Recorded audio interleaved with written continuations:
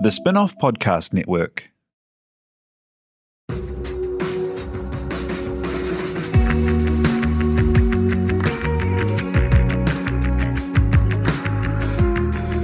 You're listening to Business is Boring, a podcast that reckons it's anything but. Business is Boring is brought to you by SparkLab, offering inspiration and practical advice to help businesses find their edge. To hear more about SparkLab, including details about the latest events, workshops, and business tools, visit sparklab.co.nz. And now, here's your host, Simon Pound.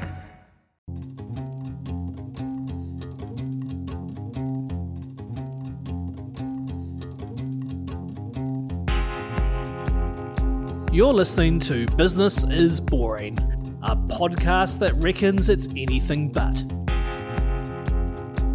Business is Boring is made by The Spin-off with help from Callaghan Innovation, New Zealand's innovation agency. Here's your host, Simon Pound. People in the medical profession have hard jobs, and trainee and new doctors particularly. For an industry that's all about helping people be well, it hasn't always looked after its workers, and situations like long hours, having to deliver terrible news, and the stress of things like pandemics and public uncertainty make some days harder than most of us could imagine.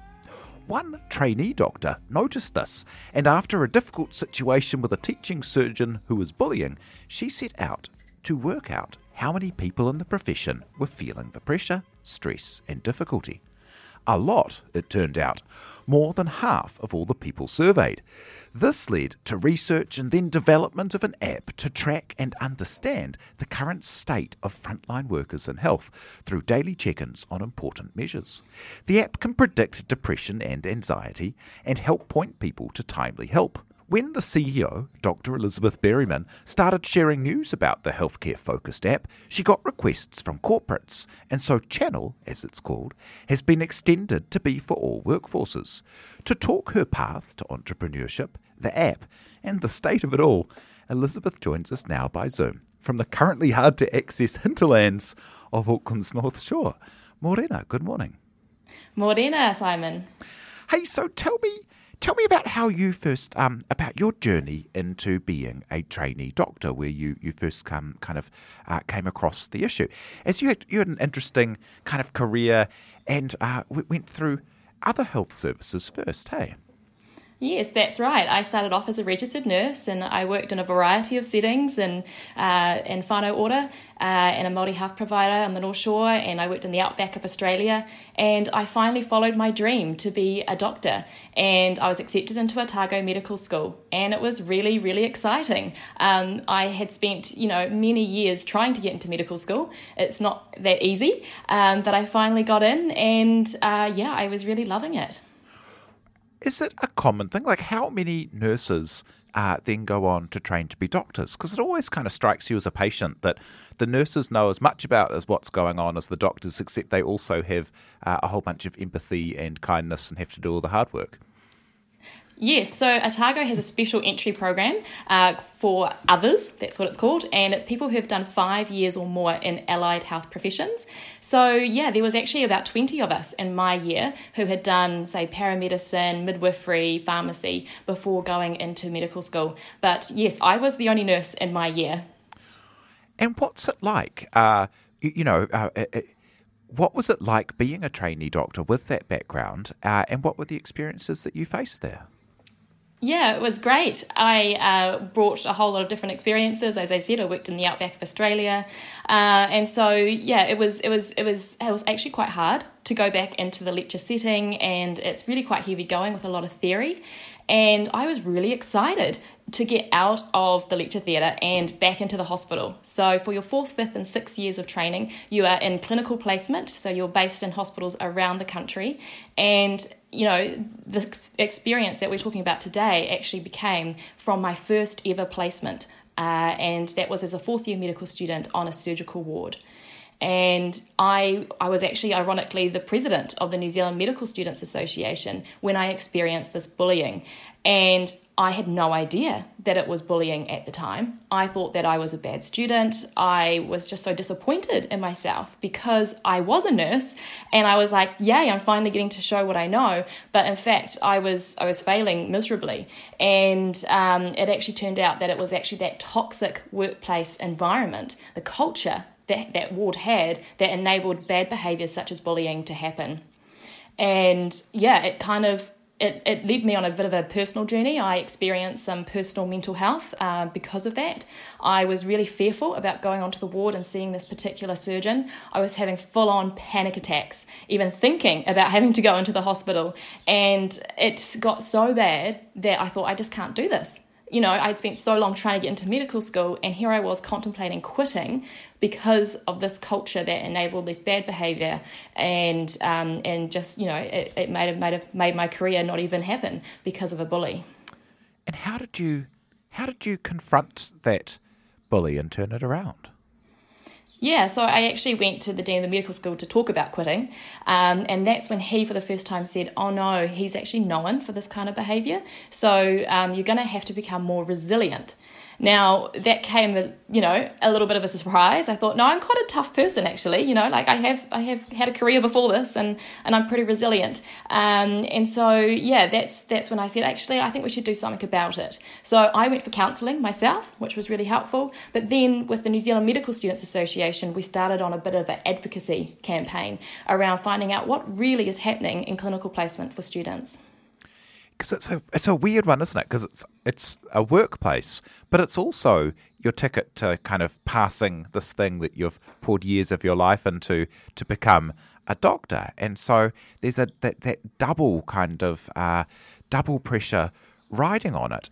And there's something kind of like in the culture where you kind of have these kind of, characters like House on TV and the like, where being a curmudgeonly senior doctor and being mean to the young ones is almost seen as kind of like a rite of passage or something. But that's not cricket, is it? Well, actually, these medical dramas aren't actually too far from the truth. Like Scrubs and Grey's Anatomy, they actually have really strong themes of what it's like to be in this high-pressure environment with this strong hierarchy where, you've got the senior surgeon, then you've got your registrars, then you've got your house officers, then you've got your juniors, and then the students are right at the bottom. So, there is this huge dynamic that is in medicine and actually in a lot of different workplaces when you've got a hierarchy. And this power imbalance really comes to the fore. And, I think, as you were saying, it's really pertinent in medicine because if you make a complaint against Mr. Senior or Mrs. Senior, that your career could be affected. And you might not get into the training programs that you want to. So you really need to suck it up, really, and get on with it. But in fact, it's actually not good for learning, and it's not good for our mental health. And so what did you find when you went out to survey and find out what it was like in other clinical placements? Yeah, so we did a national survey, and we found that 54% of medical students had experienced bullying, sexual harassment or discrimination in the past year. And that was pretty landmark at the time. That was in 2014, and this was pre-#MeToo movement. And we got quite a lot of exposure on the media, so 6 o'clock news and front page of the Herald. And I got a lot of hate mail, actually, from a lot of people saying, you're bringing our profession into disrepute. You're just, these students who are just, being too soft. And, it's actually interesting that now, since 2014, that has completely changed. The Royal College of Surgeons found that they had at close to 60% of their trainees experiencing bullying or sexual harassment. And they actually put a whole campaign together called Let's Operate with Respect. And that's been very successful. So it's great to see that these changes are happening. Yeah, that's remarkable. So especially because you kind of think of the medical profession, it is, you do think of it as having really high standards of care around the people who visit it and maybe the people who work in it. But what did you do with that information once you found out that it was, a really systemic problem? Yeah, well, like any good scientist, we want to do more research. So we wanted to get to the bottom of it. What's really causing this, and how is this able to happen in this day and age? And I don't actually think that bullies set out to be bullies. They don't know what they're doing is actually inappropriate. And so it's about an education piece. It's about learning about why people are acting in the way that they are. And what we found is it all comes down to the environment. It's the environment that enables a culture where, psychological safety is a word that we use quite a lot around people being able to speak up and say, actually, that is kind of inappropriate. You made me feel like this. Now, that's extremely hard to do. To speak up, especially when you've got these hierarchies in place. So we started doing focus groups and asking people how they wanted to be able to solve this issue. And through that research, they said that they wanted an app. And I was like, okay, no, you don't want an app. There's like 2 million apps out there for wellbeing. And they said, no, we want an app so that we can have a safe channel to be able to tell people what is going on for us without having to be named. So they wanted a fully anonymous system so that they could report back to, say, the medical dean or the CEO or board level what was happening for them on the front line, but they didn't want to cause any trouble. So they said, we want to be able to report these things in a safe way. And then were you able to, I guess if you do that kind of thing, you're able to find patterns and themes and environments where you get the same information back from a number of people, and then you can start trying to come up with a plan to fix the environmental problem. Exactly. So we do aggregated anonymous reports. Every month we do a deep dive report to dive into what the themes are coming out.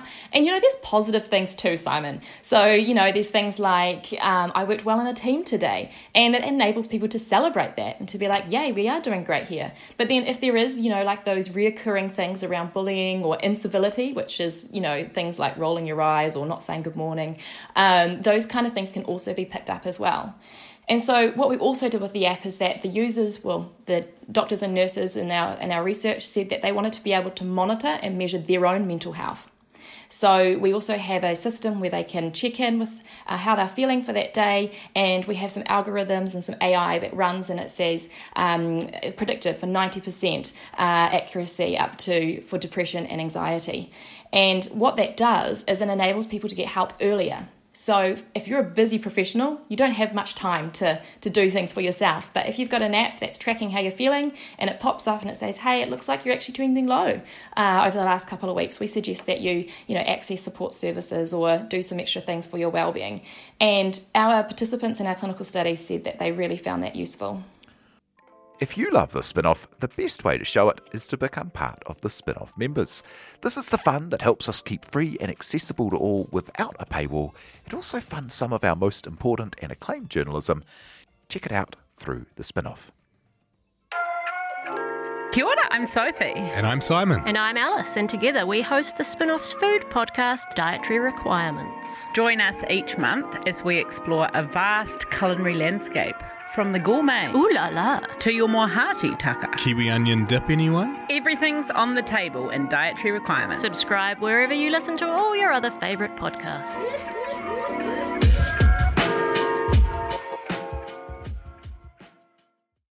Wow, what kind of, jumping ahead a bit, but what kind of questions do you ask on a daily basis of users that allows you to then be able to pick those trends of feeling greater pressure and greater anxiety and maybe the beginnings of depression? Yeah, absolutely. So great that we are evidence-backed. So we use validated scientific algorithms that are already being used in different countries. And so the one we use is the World Health Organization one, and it's just 5 questions. And it asks questions around anxiety and depression, and it asks a very interesting question, which is around sleep quality. Now, very interesting, with COVID happening, we found that sleep quality has been one of the first things to go. And so we can put interventions in to help people sleep better, which then will improve their overall well-being. So, it's quite a cool little tool that we can do, and we can get so much information out of a 30-second daily check-in. That's remarkable, as, if you ever are in a period of mental health not being tip-top, you're often the last person to realise. Everyone around you kind of knows that you've become withdrawn or not as engaged as you had been. But it's only kind of like once you're quite deep in the thickets that you realise where you're sitting in general, isn't it? Yeah, absolutely. It's about that frog in the pot. You know, you're sitting there and the pot's kind of getting warmer and warmer and warmer, and you don't really notice until it's boiling, and then you can't jump out. So it was about those early warning signs and early detection of small changes that can help people to stay on track and get help when they need it. So after doing that research, that extra research, and finding out that people wanted these things, how did you go about putting it together into an app and getting it into the hands of enough frontline healthcare workers to then be able to, refine it to where it is now? Like, what's the process to go? Because I imagine also, this is all happening kind of towards the ends of your study to be a doctor, which pretty busy time, Mm-hmm. How did you get it all up and going? Yeah, sure. So it was interesting. I went, as academics, you present your research findings in conferences, and I went off to Adelaide and I presented it at the Royal College of Surgeons conference, and it won the Best Education Prize. And because of that, it got into the magazine that goes out to every single surgeon in Australia and New Zealand. And I just was inundated with people emailing me saying, hey, can we have your app? And I was like, well, I'm a final year medical student. It's just a research project. Yes, it's got some amazing results, but it's not really a commercially viable app. It's still very a research app.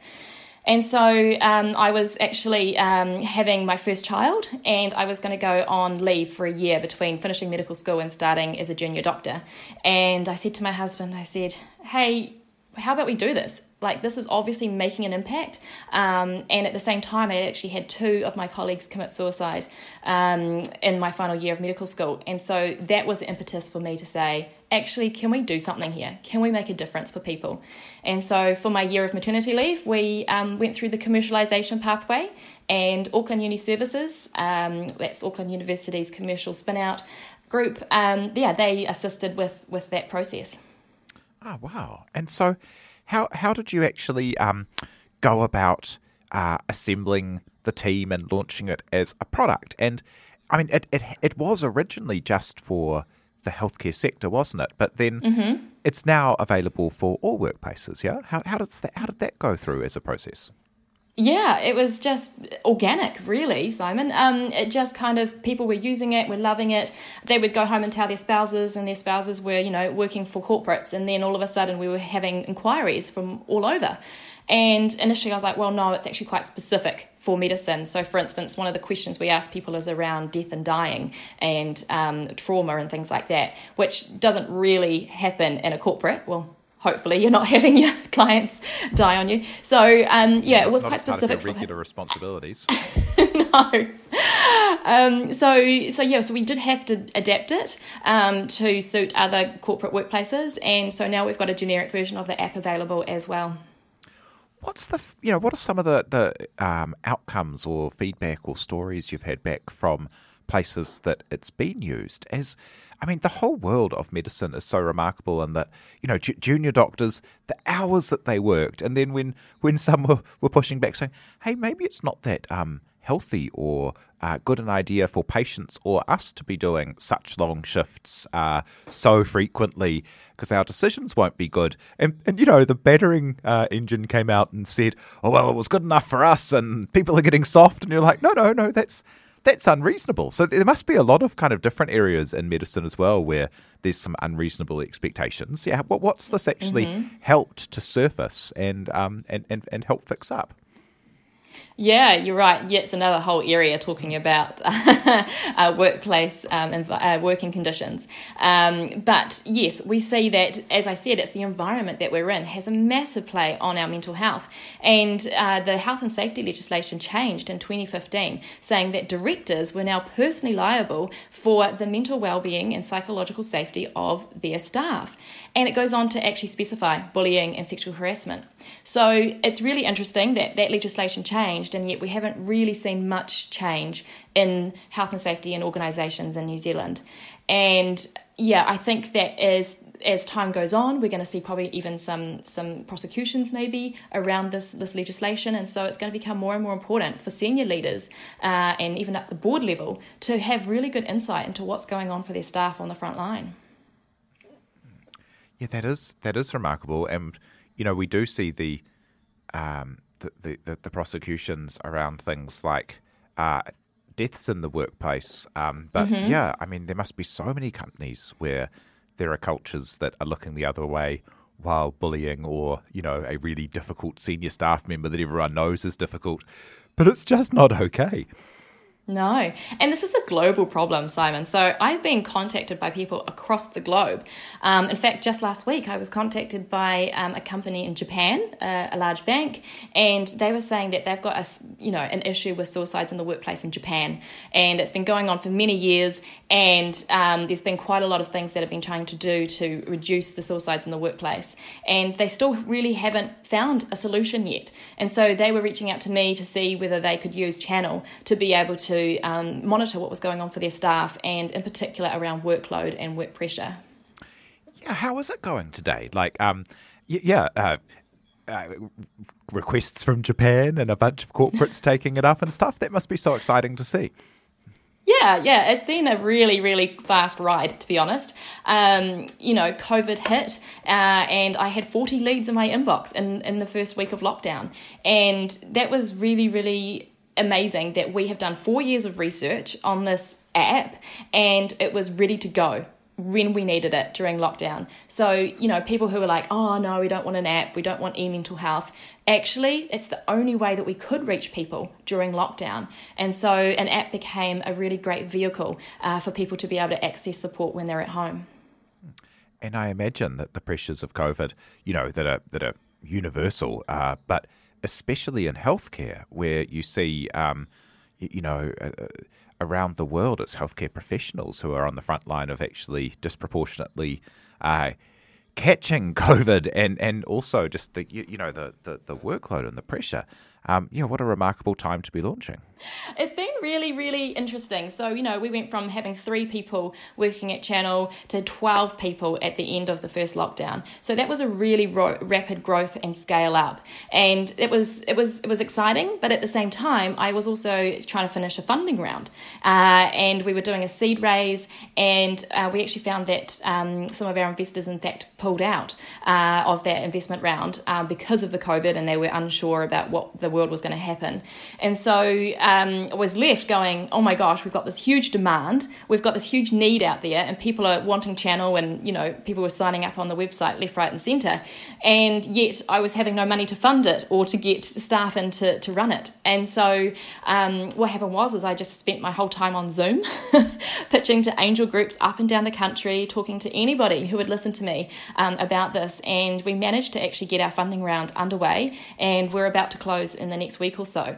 And it's been a fantastic experience, one that was very stressful for myself, but really great to see that people were getting behind and supporting this great initiative. And in fact, it was a lot of amazing wahine out there in New Zealand who really thought, actually, we need to do something about this, and they invested.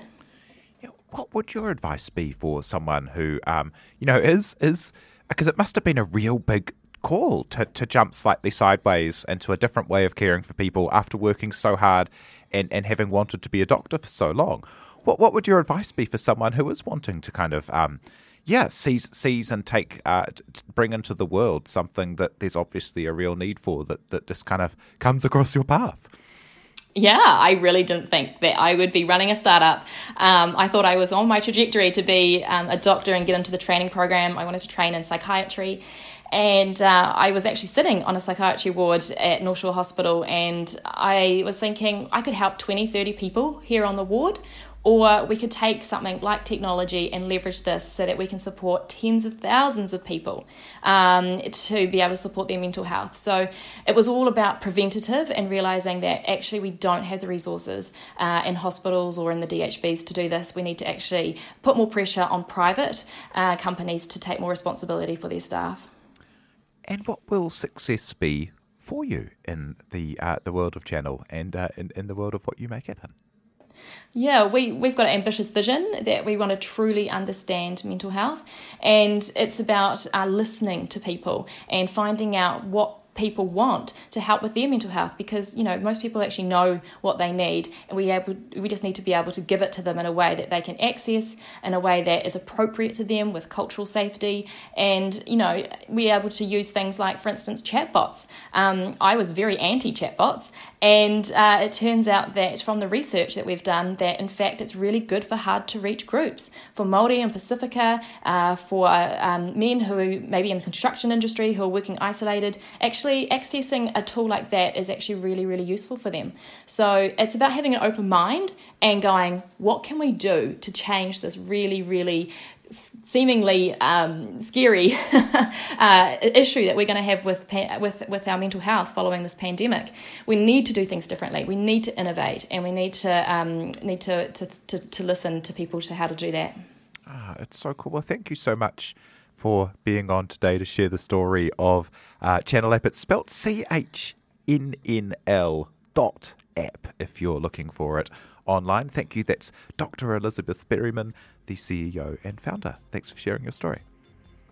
Thanks, Simon. That's awesome. Can't wait to see what you do next. Thank you so much to Tina Tiller for producing, and thank you very much for having us along. If you have a recommendation for someone you'd like to hear from on the Business is Boring podcast, hit me up on Twitter at Simon_Pound. Cheers. You've been listening to Business is Boring, presented by Simon Pound, and brought to you by The Spin-Off and Callaghan Innovation.